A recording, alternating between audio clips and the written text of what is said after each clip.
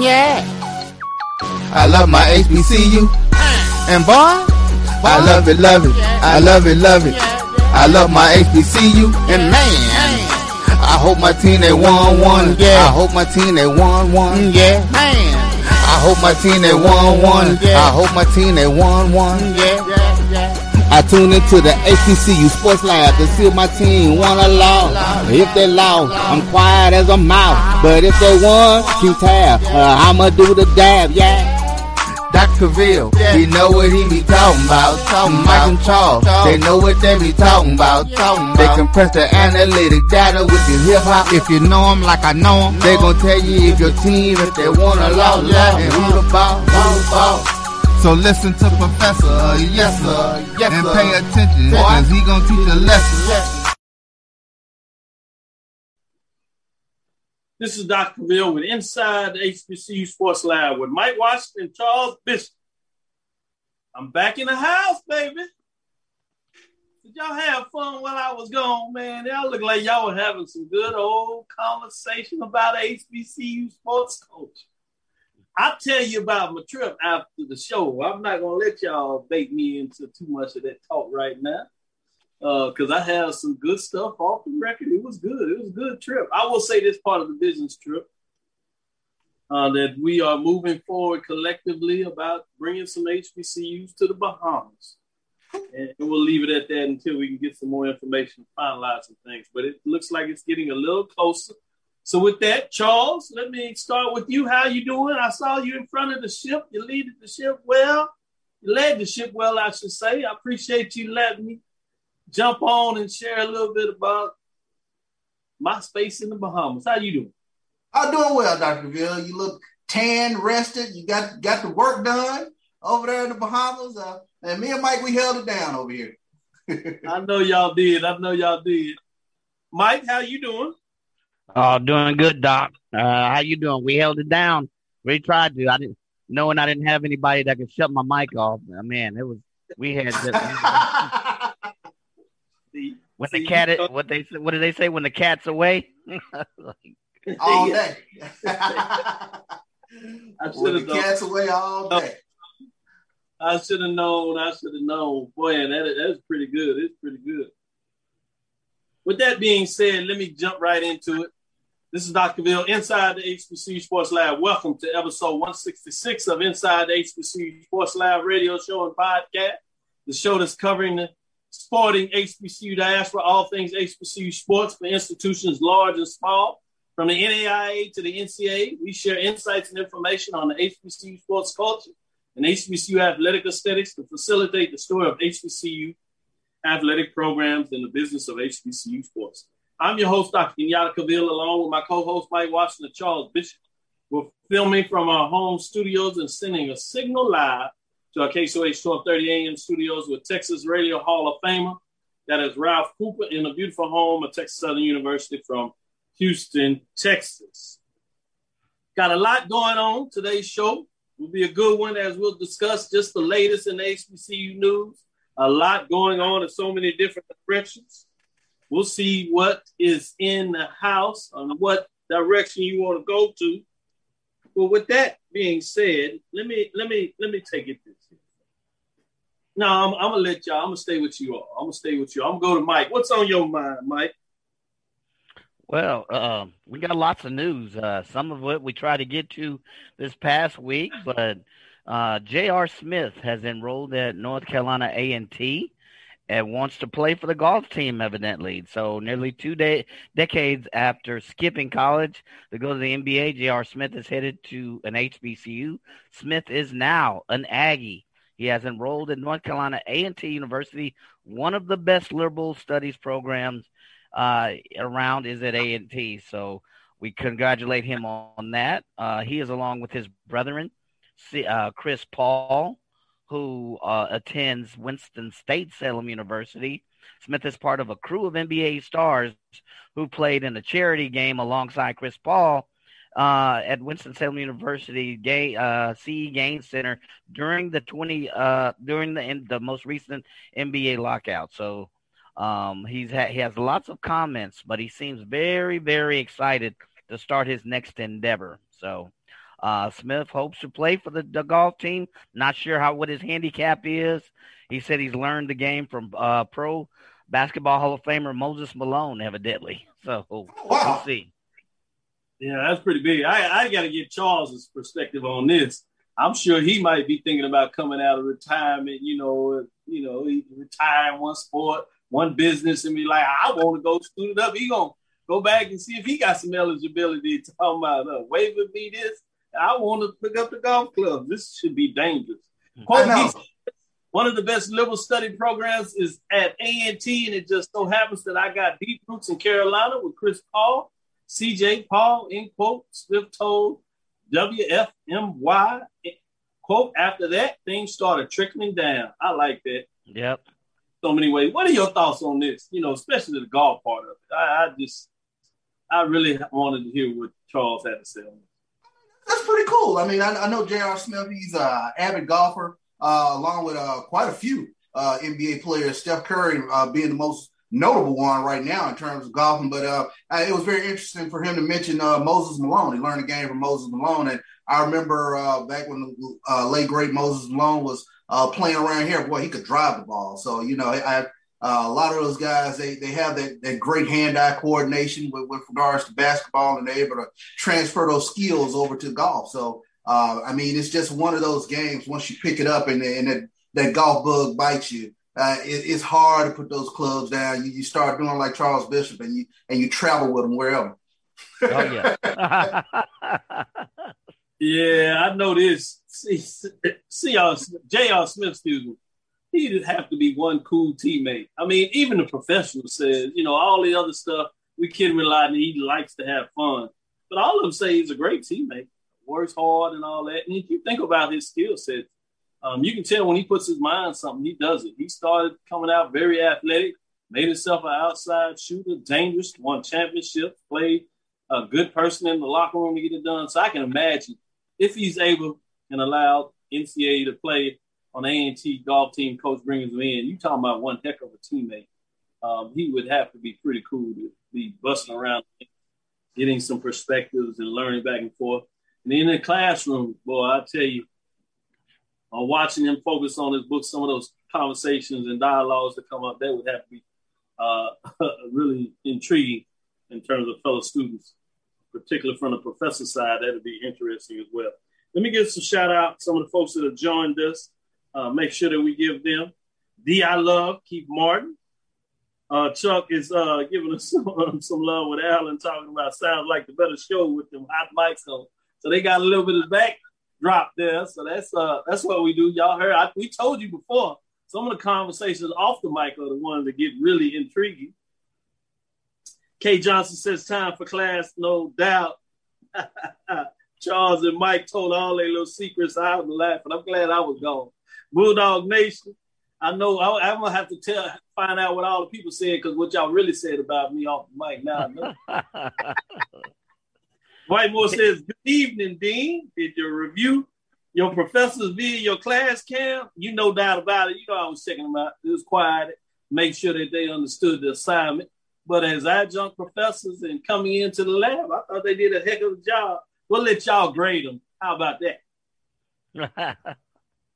G. Boom Holly says, it's getting closer to opening of HBCU football in Atlanta with the SWAC MEAC Challenge. No doubt, that should be a good one. Karen Griffin is checking in from Southern California as always, representing as she does.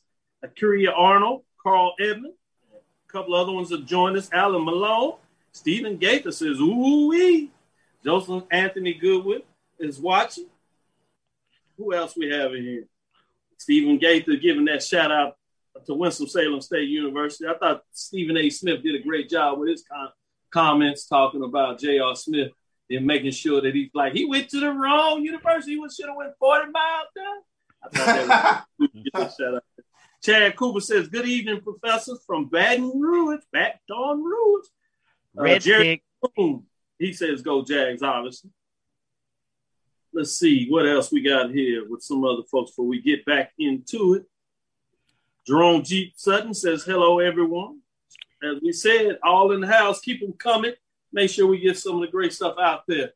Let me go to you, Charles. What direction did you want to go in discussing some of the hot news out there? What is on your mind at this time? Well, no doubt we're going to obviously talk football. We're going into the fall season, but today the soccer got their predicted order of finish coming out of the SWAC office, and Alabama State was once again tabbed to win the SWAC in terms of women's soccer. 2021 SWAC women's soccer regular season is set to begin this week with several league teams in action. The 2021 SWAC women's soccer tournament will be held November 4th through the 7th on the campus of Prairie View A&M University. So the predicted order of finish from 10th back to 1, Mississippi Valley at 10, UAPB at 9, Alcorn 8, Texas Southern 7. Southern comes in at 6, PV comes in at 5, Jackson State 4, Alabama A&M at 3, Grambling number 2, and Alabama State Lady Hornets. They are predicted to win the SWAC women's soccer regular season. Let me stick with you, Charles. Do you agree with that analysis they got in terms of the team picked at the top, or anyone outside of the top 10 teams you say may be more in the hunt than what they picked at? Honestly, I do think Grambling and Jackson State can pose a bit of a challenge to Alabama State, but Alabama State, they've been the gold standard for the past couple of seasons with regards to women's soccer. Let me shift over to you, Mike, and thoughts of that. What were your thoughts in terms of the preseason ranking coming in? No, I kind of agree with CB. I kind of look at history, and you look who has been in the top. Alabama State's got their preseason top picks. They've got a couple coming. Grambling has been strong at times, been very cyclic. So, but I think the gold standard has been the chosen team. So I do think and that's Alabama State. But if you look at the preseason All-American picks, it's a very mixed list as well. So, you got actually more players from Grambling and Prairie View that are picked in preseason first team All-American, which is very interesting. When you have a team that's picked as the preseason favorite, that means that team typically has a number or a plethora of players picked in the preseason all SWAC team, first or second. And here you have quite a few Grambling, quite a few Prairie View A&M. As a matter of fact, an abundance of Prairie View and Grambling A&Ms. So, and I thought that was very interesting. Historically, the last 3 or 4 years, Grambling State has been very competitive, but looking at the number of Prairie View players on the preseason all SWAC teams, first and second team, it looks like someone is looking at Prairie View and saying maybe they should have been ranked a little bit higher than 5. But I do agree with the Alabama State pick, just based on past precedents and their performance. No doubt about it. When you think about that, the thing that jumped out to me is obviously Howard. We heard about that officially. Howard is no longer in the league. That took place during the COVID last season and went into it. The other thing, obviously, Bethune-Cookman and FAMU are not playing women's soccer. So those teams are not ranked in there. So I thought that was interesting as you get lathered up and excited about everything else. That'll be a little different from volleyball. But, Yep. Charles, what are your thoughts? I wanted to ask what conference did Howard go to? Howard went to NEC, Northeastern Conference, I believe. Okay. They came in there. They got support about moving forward there on the women's side. I think both the men's and women's and maybe a swimming as well. But they ended up taking about 5 sports over to the NEC, I believe it was. Sure. And put those sports all together over there. Remember, you still have South Carolina State that has women's soccer, as well as Delaware State, if I'm not mistaken, are the 3. So you do not have MEAC offering a conference sport in terms of women's soccer, and that's why previously for a couple of years you saw Howard doing that. But I thought that was a fascinating perspective. It'll get a little more interesting for volleyball because you will see Bethune-Cookman and FAMU in terms of that area. So that was one fascinating thought I had there. Before we get into it, we'll stay with the SWAC in terms of a new era. And we'll discuss a little bit on the other side, the new era under UAPB Chancellor taking over the leadership in terms of SWAC. I want to get your thoughts on that, but stick with us. We'll be right back after this break. This is Dr. Bill with Inside the HBCU Sports Lab with Mike.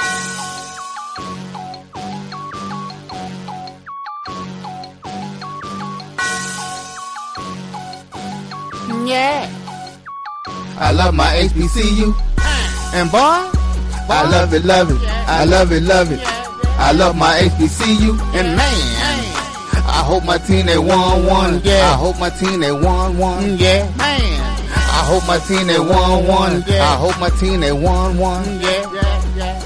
I tune into the HBCU Sports Lab to see if my team won or lost. If they lost, I'm quiet as a mouse. But if they won, keep tab. I'ma do the dab, yeah. Dr. Ville, he know what he be talking about. Mike and Charles, they know what they be talking about. They compress the analytic data with your hip hop. If you know them like I know them, they gon' tell you if your team, if they won or lost, and who the ball. So listen to Professor, yes sir, and pay attention, cause he gon' teach a lesson. Press the analytic data with your hip hop. If you know them like I know them, they gon' tell you if your team, if they won or lost, and who the ball. So listen to Professor, yes sir, and pay attention, cause he gon' teach a lesson. 6 seconds.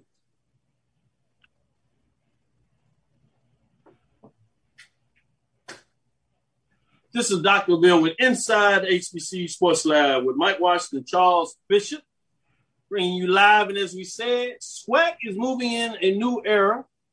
Dr. Andrew Ugini transitioning as he's retiring, but he ended his 2-year stint as the chair of the SWAC Council of Presidents and Chancellors, and the second vice chair stepping up in that role, which is Chancellor Alexander. I thought it was fascinating how they really did a great job in terms of some of the things that took place under President Ugini. The expansion was one of the big ones. That was a nice kudo to check off the boxes you coming out of the conference. But those don't know, Dr. Lawrence Alexander, University of Arkansas Pine Bluff. I have to put this out there. He is a man of Alpha Phi Alpha Fraternity Incorporated. So he knows a little bit about something about that 06. So, I'm excited about having him in the leadership role. Quote, over the course of the leadership, Chancellor Alexander has shown a steadfast commitment to the forward progression and advancement of our student athletes in the league membership, SWAC Commissioner Dr. Charles McCullen said. He also stated, we look forward to working with him to further enhance our brand in all facets while simultaneously improving the overall quality experience for all of our student athletes in the 18 sports which we currently sponsor. We get into this a little more, and this is a chance we'll get to mix it up because I think it's going to be intriguing as you consider to see the churning. We see it, obviously, FCS level, SWAC expansion of Bethune-Cookman and FAMU, but we see it with the other conference, OVC, down to 7 teams. You still have the Atlantic Sun. They have 5 teams, so they're looking to get the 6. Will they end up getting another Big South school? Will they get another OVC school? McNeese is out there. Are they going to stay in the Southland? Are they going to move over to the WAC? Or are they going to find a way to come over to the Atlantic Sun? So I wonder how all that's going to foot. You take another school that leaves out of the any of those conferences, specifically OVC. What does that do? You get down to 6 teams. Does Tennessee State or some of the other schools in the OVC, do they start thinking differently? Is the SWAC going to be looking forward to expand past 12 with Chancellor Alexander if somehow Tennessee State comes to the table? And we talk about these super conferences, 14, 16, SEC. Is that something? And that's just food for thought. I haven't heard any word of that, but would not be surprised if you see the other schools in terms of the other conferences, in terms of the OVC or the Big South or the Southland, in terms of losing another member. So I'm intriguing to get your thoughts first on Chancellor Alexander taking over the role of the chairman of the SWAC Council of Presidents. We got a little more input in terms of seeing them in action in terms of expansion. So let me stick with you, Mike, first in terms of your thoughts on that. And then what happens if the dam breaks and another team leaves the OVC or the Big South or the South. So, with regard to, Dr. Alexander taking over the chairman, I agree, he has a demonstrative background, but you wonder kind of what's next in the kitchen. He's been there. He's worked under Dr. Houdini. He's worked under that regime. But, and he's been there for conference expansion, if you will. He's been there for the branding. He's been there. But you wonder, coming in, what's next on his agenda and plate? Is it additional expansion? Are there other branding? Or what's the next step in the branding of the SWAC? Because the Council of Presidents, they have a big say-so in that. So you wonder kind of what's next on the agenda. You probably have to know that he was probably chosen. And as part of the process, he had to come to the table with some of his own ideas that he's picked up and put in his pocket while serving under Dr. Houdini. So, you kind of wonder, what's the direction now? I know folks that are inside that room have a better idea, but this is an exciting new direction for the SWAC by far. And the Council of Presidents plays a big part. And Dr. Gavil, and you probably know this better than I do, far better than I do, that they have the ultimate say so in a lot of matters. They are the major stakeholders. You know this as well, Bishop. So you wonder, kind of what's their direction in terms of the SWAC, or the SWAC athletic programs and the SWAC as a whole, their branding, their program. So, there's a lot of curiosity, but there's a lot of excitement from my perspective with that. So, and as far as the OVC, who knows? So, if they lose one, who, where would that person go? Who would that pick up? That seems to be a big puzzle piece. If you look at what's happening across the college landscape, who knows where they're going to go?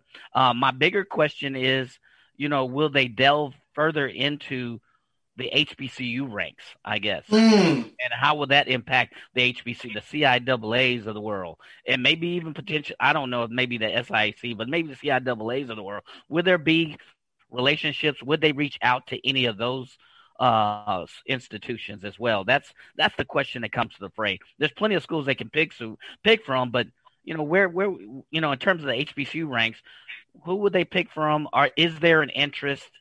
At Linux Conference as well, is there an interest in any other HBCU institutions that has a reverberating effect on either the MEAC or the CIAA? Those are my questions. Great questions, Charles. Thoughts, or did you want to answer any of those questions that Mike putting out there? Yeah, I don't think I can echo it better than what Mike has said. This is an era of conference churning, as we've talked about, and this is we're talking about the SWAC in this upward trajectory, and you want to be sure that under this new leadership that it continues in this same upward track. And I think those are questions that strategic questions that have to be asked. Will expansion continue to be on the table in this era of what some might say is super conferences? And are there schools out there that add to the brand value of the conference? The question becomes, are there marketable institutions out there that television is going to be a huge piece of the pie going forward? So you look at those sorts of institutions, if there is expansion on the table that sort of are appealing to television viewers. So it could go in any direction in that regards, whether you're talking about a predominantly white institution, or if you're talking about another HBCU. These are all questions that this new leadership is going to have to tackle, and we're getting into just a different era, post-COVID era. Name, image, and likeness are part of the packaging now. So there are so many things within the gumbo that this Council of Presidents are really going to have to kind of take a look at the gumbo and count and decipher where this conference needs to go, because it's such an exciting time, especially when you take a look at student athletes that are looking at HBCUs once again. This is a very, very pivotal time within the Southwestern Athletic Conference.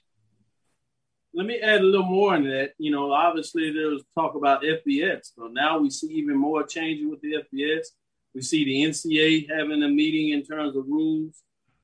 What are your thoughts in terms of how things may play out in regards to those things on the table and thought process there? Sticking with you, Charles, how does that fit into this dynamic in terms of everything is changing so much and so fast right now? I mean, I think the next question is, where is the money? Is the money at the FBS level? Are there, that's a question that I'm very curious about. We have the Celebration Bowl, but is there the opportunity for, once you move up to the FBS level, are there other bowls that are available now to the conference where more teams can be showcased than just the conference winner? So, it's all, questions that kind of have to be examined over the next 3 to 5 years. Great points. When you talk about FBS, it opens up to not just one bowl, multiple bowls, if you're able, from a conference leadership perspective, to get the multiple bowl tie-ins. Yeah. Currently, we have the one tie-in, and we have the at-large bid to the playoffs. But obviously, you see that becomes a little more challenging when you get selected for that versus the automatic selection into a Celebration Bowl at the FCS level along with the MEAC.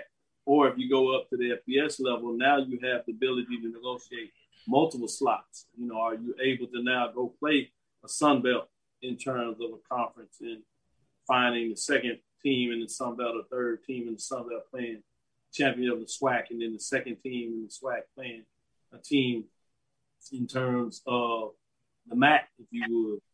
So that could be fascinating to see how that would look on multiple levels, and how does the conference navigate that space. Also, Mike, you can jump in on that component of it, but more so in terms of the NCAA. Do you have indication or gut feeling of where you see the NCAA going with the summer meeting, emergency meeting, if you would, in terms of how that may play out on the landscape, since we're talking about the conference changing and things churning before we get in earnest into the SWAC football season? And we'll bring that up on the second half of the show, getting a little more talk about what are some latest and greatest as teams hit the practice field. What are you hearing and seeing? We'll talk about that after the break. But before they do that, let's stay on the business side of this, rules side of this, the governance side of this. What are your thoughts in terms of the NCAA? Yeah, with their meeting, my gut feel is two things will be on the table. Number one, name, image, and likeness. I think the NCAA is going to look hard and fast and see, how can they get their hands around this, if they can at all. Put some, what I call maybe even stopgap measures or regulators in place. To me, the other item on the table with this changing landscape of expansion, you wonder if there's a paradigm shift in power where suddenly you got the SEC and other conferences being a lot more powerful. Is there going to be a paradigm shift, and is the NCAA concerned about this? You got to know they are. What are they going to do about this? The other thing is there's going to create, with all of this shift, there's going to create another layer in the Sun Belts, the MACs of the world, where you're going to have schools moving up if you continue this pattern of expansion. What does this mean for increased bowls? And again, what's the NCAA's involvement in that? How do they keep their hands around the pot? I don't want to say in the pot, but around the pot. So I think those three items, that's my gut feel, will be on the table for discussion in terms of them trying to come out with something. I don't know what they could come out with this name, image, and likeness. You evidently have lots of players already in motion and taking advantage of this. So I think that emergency meeting is that's going to bring out some interesting discussion and input. But the other thing I think they'll address is all of this expansion and what it means for the future of the NCAA. And they've got to make this is happening so fast. They've got to make this decision fast because, to me, time is not on their side.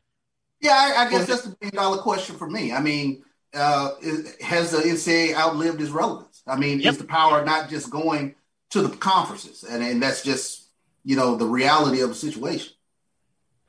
I think that's an important question you ask, and it depends on how you break it down and how do you define relevance in terms of the NCAA. I think the relevance of them being the governance structure rule violations, I think that's going to be lessened. I think it'll shift to the conferences to have more power versus the presidents making the decisions at multiple levels within the NCAA. We kind of seen that with autonomy, with it going to the conferences, being able to have that power. That autonomy at that point was more for those that had the money and the financial means to do it. But I think now you're going to see it in terms of rules and governing shift. The one thing that you have to be very mindful of when you think about this decision, as you asked the important question, Charles, is that you have the legal side of this weighing in, where the NCAA was pushing for legislation to give them the authority to continue to act in the way they were. They've been hit by all these legal lawsuits, right? And there have been opinions that have shifted and chipped away at their ability to have that governance at their level. And thus, it's going to be hard for them not to allow the shift to come in. Because if you see all of them making the same decisions, it's easier for legal minds to make the argument for collusion, which is certainly what they don't want. And that's what you had literally for the Supreme Court dropped the mic on when we was talking about that. Kavanaugh, Supreme Court justice, when he did that, that was really, I think, a significant point that we may not have thought about other than when it was first said, but certainly, kind of going back and we seeing that people just doing the NIL, that was a fundamental shift and a real stake in the heart of the NCAA. Now, the one thing they have that I think that is going to be hard for them just to disappear, as we kind of hear with this madness, the basketball tournament, that's $1 billion financial money. You're not just going to see CBS and TNT to say, all right, you killed the NCAA, we're just going to shift that pot to the SEC or this mega new conference. It's not going to work like that. So I think as long as they have the basketball tournament, you're going to see some relevance for the NCAA to be able to survive, because that's a lot of money just to allow to disappear. No. And when you think about it, they don't really govern anything about the college football playoffs. Right. They lost all that a long time ago. So this shift for them to be being picked apart in the governance from football is no different. That just means instead of you having 97% of the power, if there's such a thing, if you allow me to use it, now you have 99%. Yeah. And if people of power, they don't have a problem by taking 2% more. It's just in a lot of ways, I think, in American DNA in a capitalistic system. If you can get more, you get more. You don't just be like, I got enough. For whatever reason, it becomes in your DNA to say, well, yeah, I want more. And you push for more, even though you have to have some semblance of rational minds to be like, no, you're creating what we talk about, the monopoly. That's why we shifted all this around. So I think that's the fascinating what you think about. Let's go to this break, and then I'll do a shout out to some of the folks that have joined us. We got more coming in. Excited. So we'll take this quick break. This is Dr. Bill inside the HBCU Sports Lab with Mike Washington, Charles Bishop. We'll close out with the shout outs, and then we'll get into a little more of the football talk. We'll start with you all and get into what you were talking a little bit on Tuesday and opine a little more. And then Charles hasn't thinking he's gotten away with this. He didn't do his homework assignment. He's brought it late. He's got the points deducted, but we're going to give him the chance to turn in his homework assignment. So we're going to challenge that.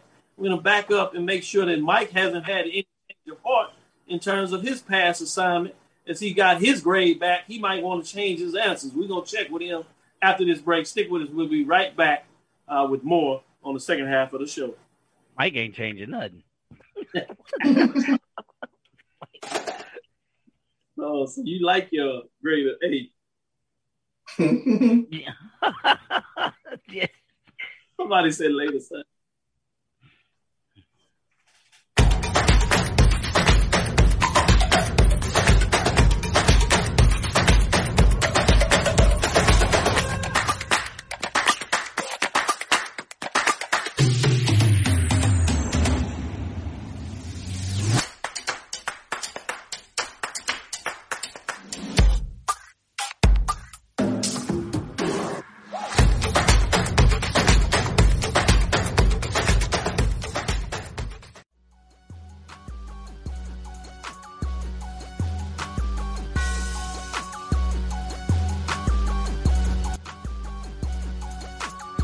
Press the analytic data with your hip hop. If you know them like I know them, they gon' tell you if your team, if they wanna lose, and who the ball.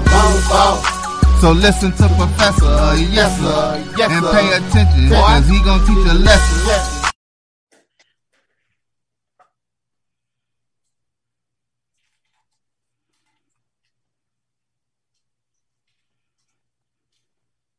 This is Dr. Bill with Inside the HBCU Sports Lab with Mike Washington, Charles Bishop. Let me give a shout out before we get right back into it. W. Sherman Miller, Demetria Glenn, Jay Max says, good evening, HBCU sports fans. Shout out to everybody. Jamie O. Walker's back in the house. Greetings in Aggie Pride, as they always shout out with that A and T on their chest. They getting it out. The Brian Gauthier says it's better for SIDs to get on the all-conference lift after the season. That's a great point. Yeah, that's where you want to shine a little more. Alan Malone, if you can find a way to do both, that'd be pretty nice there. Glenn Brown joining us.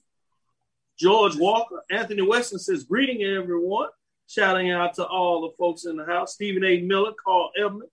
Let's see, we got Jalen Riley, Ricky Burton, Kevin Crawford. So congratulations, brother Alexander. Shouting out to the brother. I like that.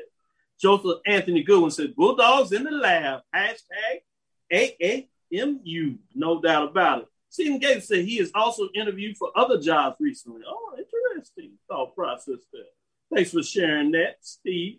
Trudy Jackson in the house. Dwight Moore chimes back in and says, I hope our HBCUs don't continue to help save those non-HBCU conferences. Great point. Yeah, it's a good point.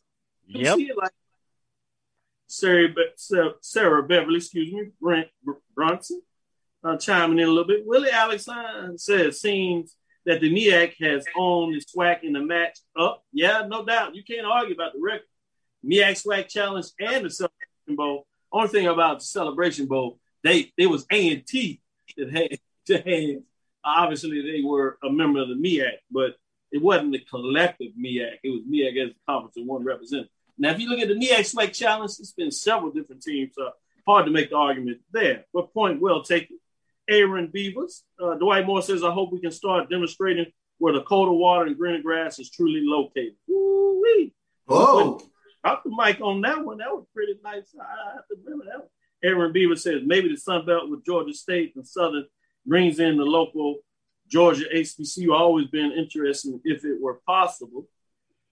You talking about that would be fascinating because if you bring in a Georgia HBCU, they moving from Division II, skipping FCS and all the way to FBS. So that would be fascinating to see that transition. And you can only transition one level at a time. They won't let you any longer go from Division II to FBS.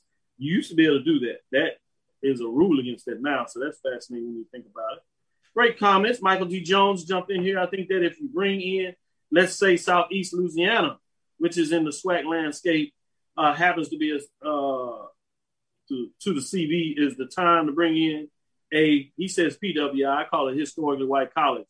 I think the HBCUs, as we've done the student, have always been open to historically white colleges. So I think it's important to make sure that we put that out there, that there's only been a couple of times where you had historically white colleges that had interest in the SWAC. In both of those cases, you had Centenary that was moving and trying to figure out what they're going to do in terms of Division III status. Division I, they didn't offer football, and the same thing when you had Pan American College out of Texas at one time was looking at membership in the SWAC. Same thing, they didn't have football. So it was harder for them to get the vote because people wanted a full member of the conference in terms of football. The other thing that is interesting to me that I think is important that we have to get out of here, we have to really fascinate on the HBCUs, not just the ability to diversify for the sake of diversifying, bringing in a historically white college because it's in a footprint. The reason that you do expansion, I will say this until I'm blue in the face because we see it, to miss over this and just gloss over this as if expansion is just a number game. You get bigger if it's a regional. It's a nice regional matchup. You expand for one reason in the conference. Either that you can find a way to decrease your expenses or you expand most of the time. The most important thing is to expand the pot. And what I mean by pot, you expand the revenue. Because if you expand without expanding the revenue, you're cutting up the chunks of pieces of the pie to a smaller portion. It makes no sense for you to do that, and you're not going to get presidents and chancellors to expand when you can't put on the table a rationalization of how you expand the pie.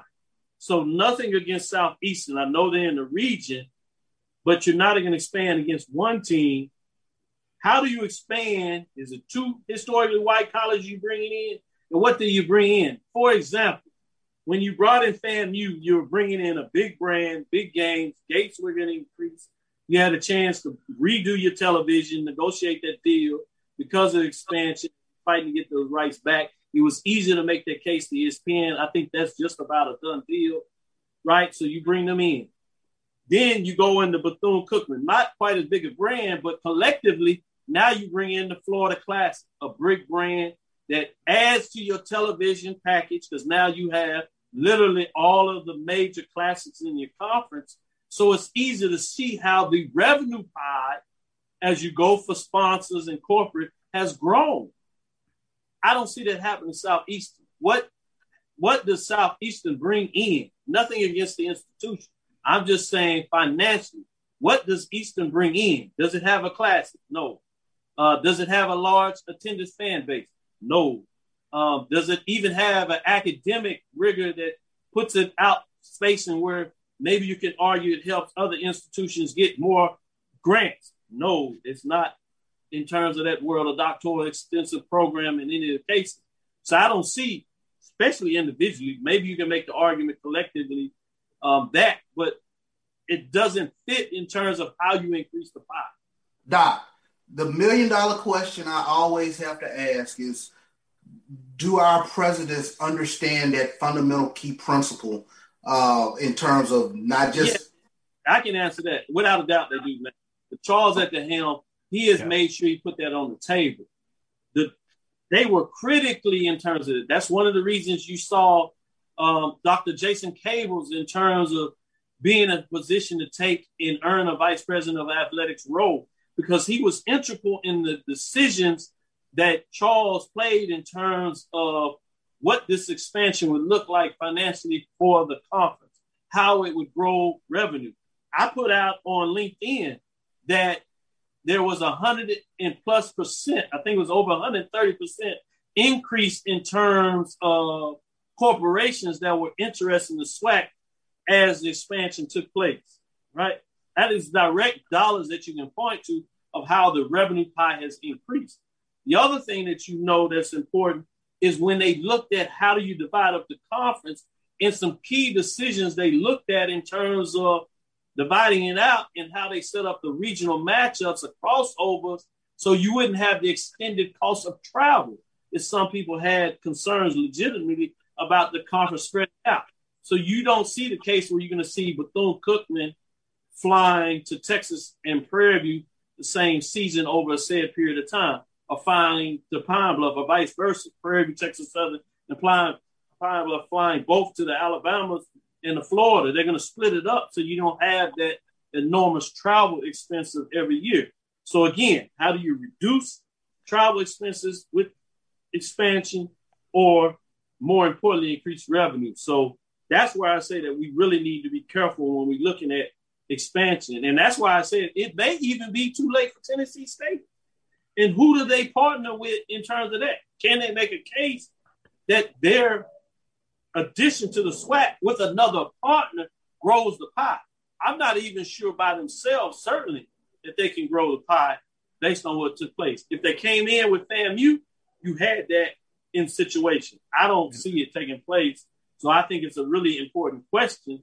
Even if Tennessee State comes knocking at the door, is it going to be open for them to take in? Even though many people would think it's a no-brainer. When you really look at the financial aspects, that is not the case. We're right upon it. I promise we got into that dialogue. I thought it was important because people put it out there. So we're going to share that in terms of that, in terms of what's going on there. So let me get back in here, take this last break, but we're going to tease out with this before we take in the break.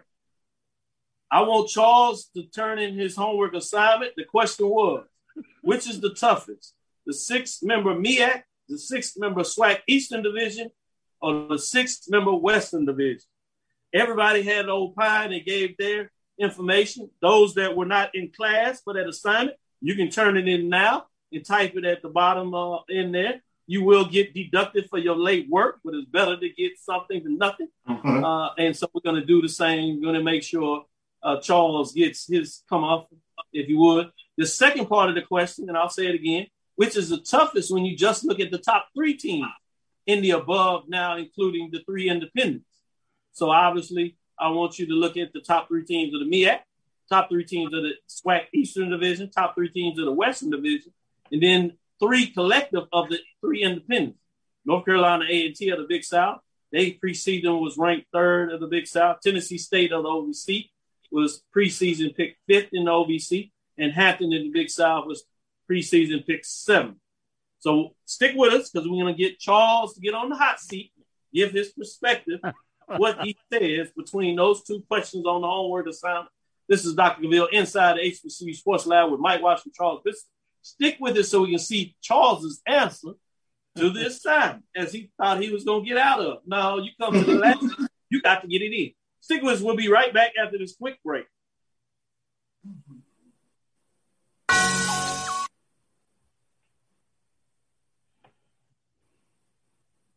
Today on Dr. Cavill's Inside the HBCU Sports Lab. No big deal to me. I mean, you want to meet in Atlanta? We'll play in Atlanta. You know, it don't matter. You know, we can make it a classic. You don't have to come here. We don't have to go there. If they say it's too far, we can meet halfway. You know, we looking for a game. Looking for a game. We want to play the best. We don't duck and dodge. Ain't no Evan Waters on my schedule. Ain't no Evan Waters on my schedule. Ain't no Evan Waters on my schedule.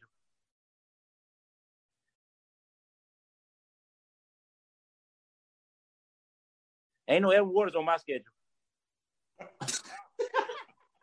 Just saying. With that, Coach Maynard, we're going to let you have the last word in terms of Alabama A&M fans. But anything that you want to share with the viewers, any last thoughts you want to share? That I want to share?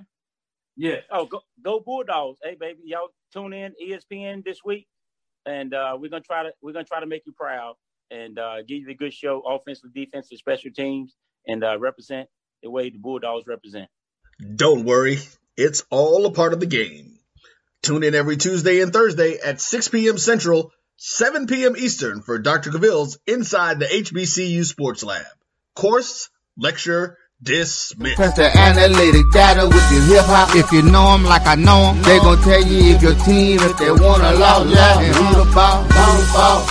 So listen to Professor, yes sir, and pay attention, cause he gon' teach a lesson.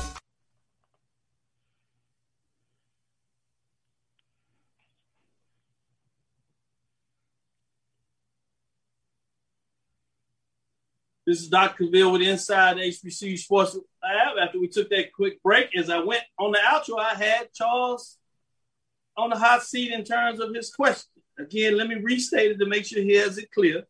I don't want to have any problems that he said that I threw him a curveball. Which is the toughest? 6-member MEAC, 6-member SWAC, Eastern Division, or 6-member Western Division. Then I'll state the second one when you get to it. But before I do that, Fred Whitten says, too few of the HBCU presidents, chancellors understand athletics as a sports entertainment business. Interesting. Yep. I think more of them are starting to understand. I will say that. Very good point. Kevin Crawford says TSU helps expand the brand. They have a Big West following that will help expand the brand into places like Chicago and Detroit. Interesting perspective. Who can expand the brand? Tennessee State. Oh, okay. So, without further ado, Charles, we got some folks out there that is quickly saying theirs. Troy Lamont says SWAC East.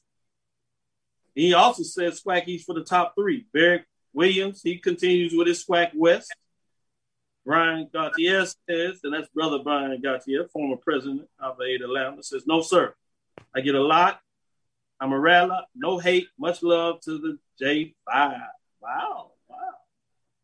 Stephen Gaither says it may be the CIAA North. He's sneaking in. I like that. We all gonna have to bring Tell Stephen I like the answer, but that was not the question. That was not in the question. I like it though. But we did tell him last time that we were going to add that in there. We were going to do a breakdown of the mid-majors between the CIAA and the SIC. But he's getting ahead of us. CIAA North, he says Bowie State, Virginia State, and Virginia Union were all national ranked in the D2 in 2019. Great point. Yep. And great caveat to add on to it. Alan Malone says SWAC West. Got some folks that jumped in here, put back on what they said. Alan Malone says, you're silly. Edward Water's going to be branded for years. Nice. In terms of shout out to Dr. Roderick Byron Holmes, calling out him by his full name. With that, let me get back into it and allow Charles to answer. Before that, Mike D. just says SWAC West, Alcorn, Grambling, SU, and PV. He sneaks PV in that top three with 4 teams in terms of that. Or is he saying that's his overall answer? I apologize. In terms of that, Kevin Crawford says SWAC East is the toughest. Charles, what do you say? You hear what the other colleagues have said out here in the class lecture today? What do you have for us as you see I'm leaning over to get into your answer? With bated breath, I wait. Yeah, I think the addition of Alcorn to the SWAC West tips the balance into the SWAC West's favor.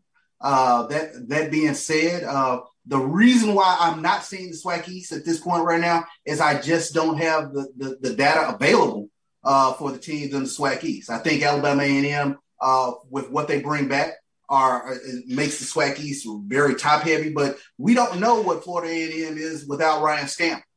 We know they got the receivers. We know they got the secondary with Marquise Bell. But I'm curious to see who steps into the quarterback position there for Florida A&M. Jackson State is a great unknown. We know that they've flipped out since the spring. But with Alcorn going from the SWAC East to the SWAC West, you now have Alcorn, top-notch quarterback, former SWAC Offensive Player of the Year. You got Southern. They're loaded for bear.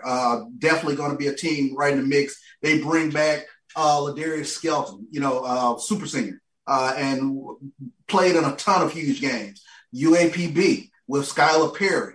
So when you talk about those 3 teams unto itself, that's enough to tip the balance of in the favor of the SWAC West to me. When you take a look at the MEAC, a data point for me was watching what Alabama A&M did to South Carolina State in spring. So, that was a huge win, if you will, for Alabama A&M. So I can't necessarily put the MEAC on par with regards to the SWAC West.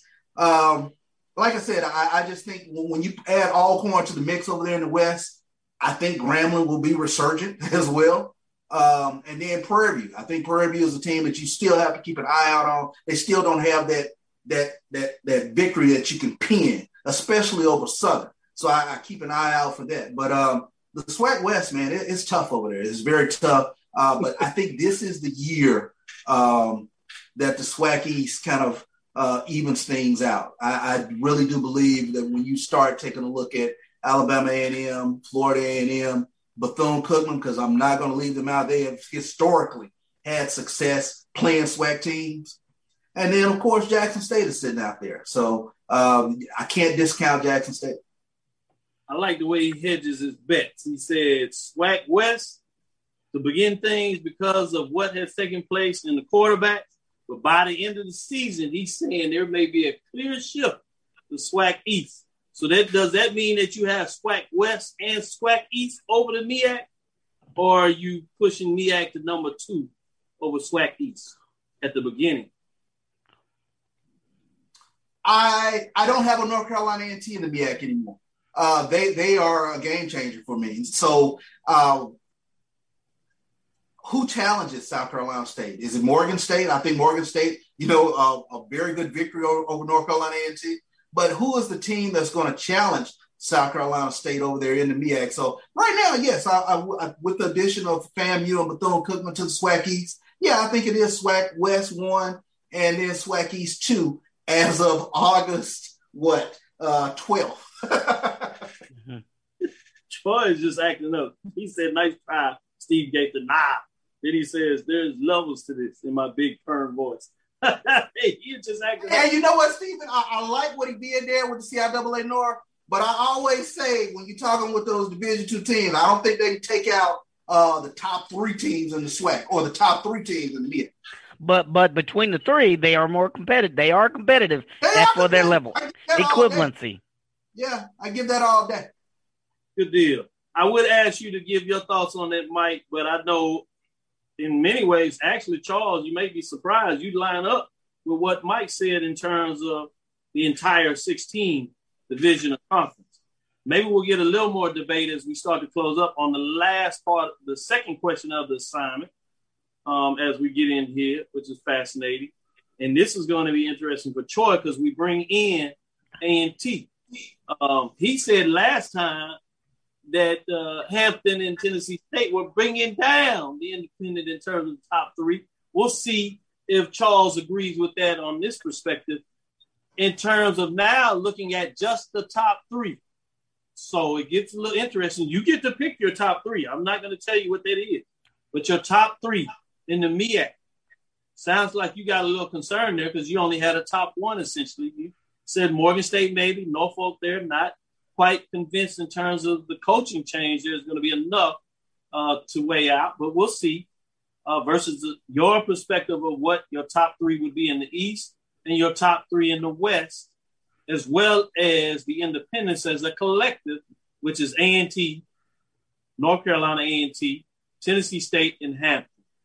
Of those 4 now, in terms of just looking at the top 3, what is the toughest in your area? And you can go from weakest to toughest, or you can just give the toughest.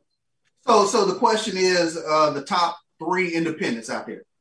Yeah, you put top 3 and you weigh them as if they were a conference unto themselves.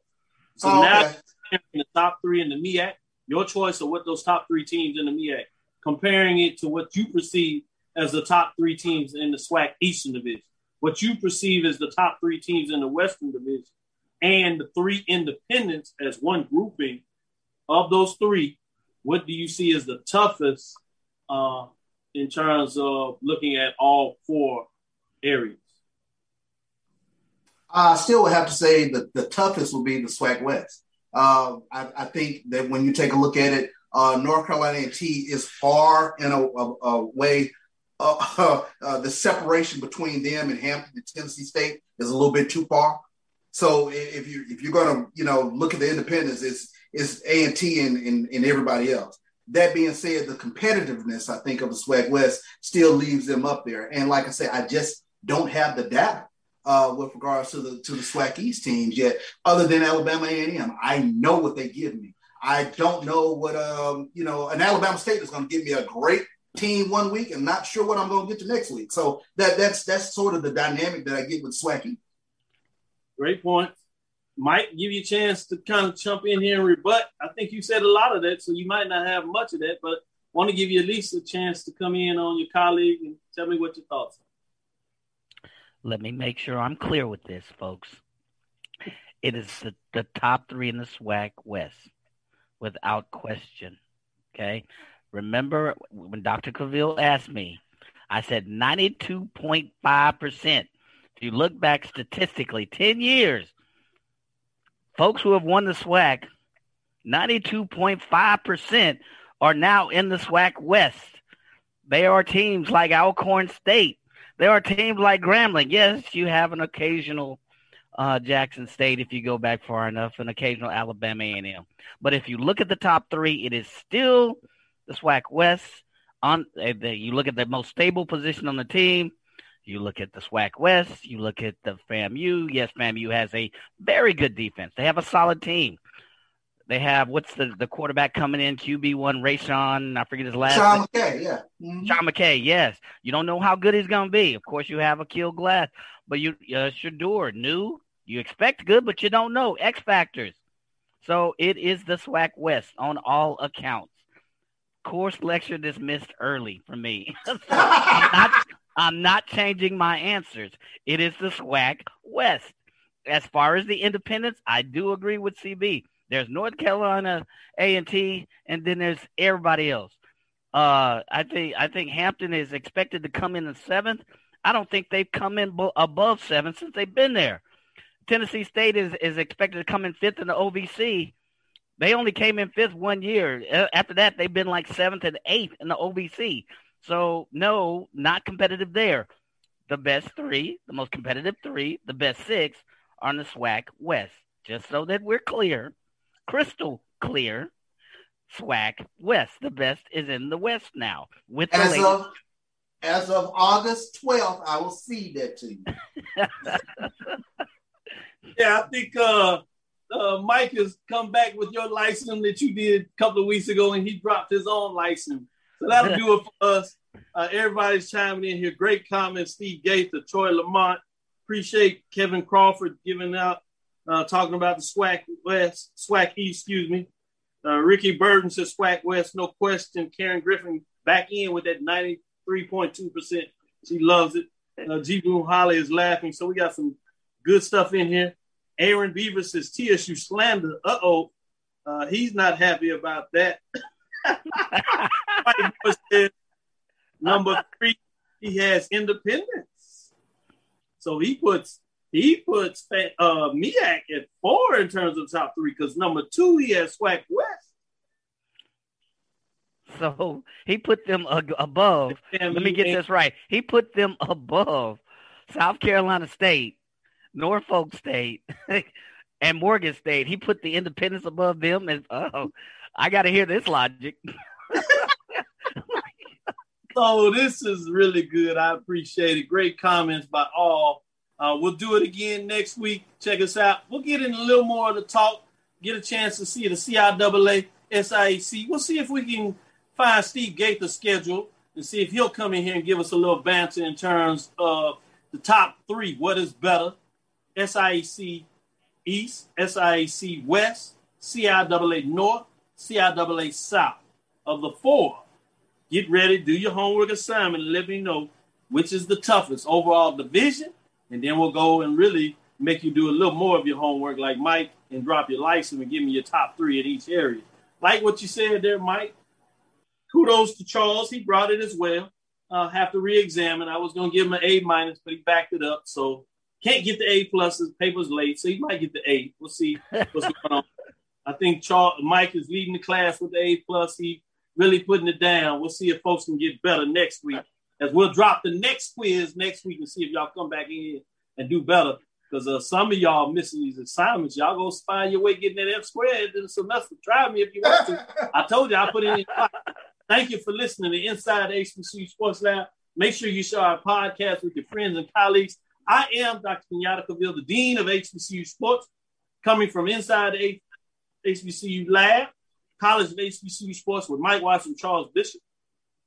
Back from assignment all the way in Nassau, Bahamas. Yeah, that was good. I'll tell y'all some secrets afterwards.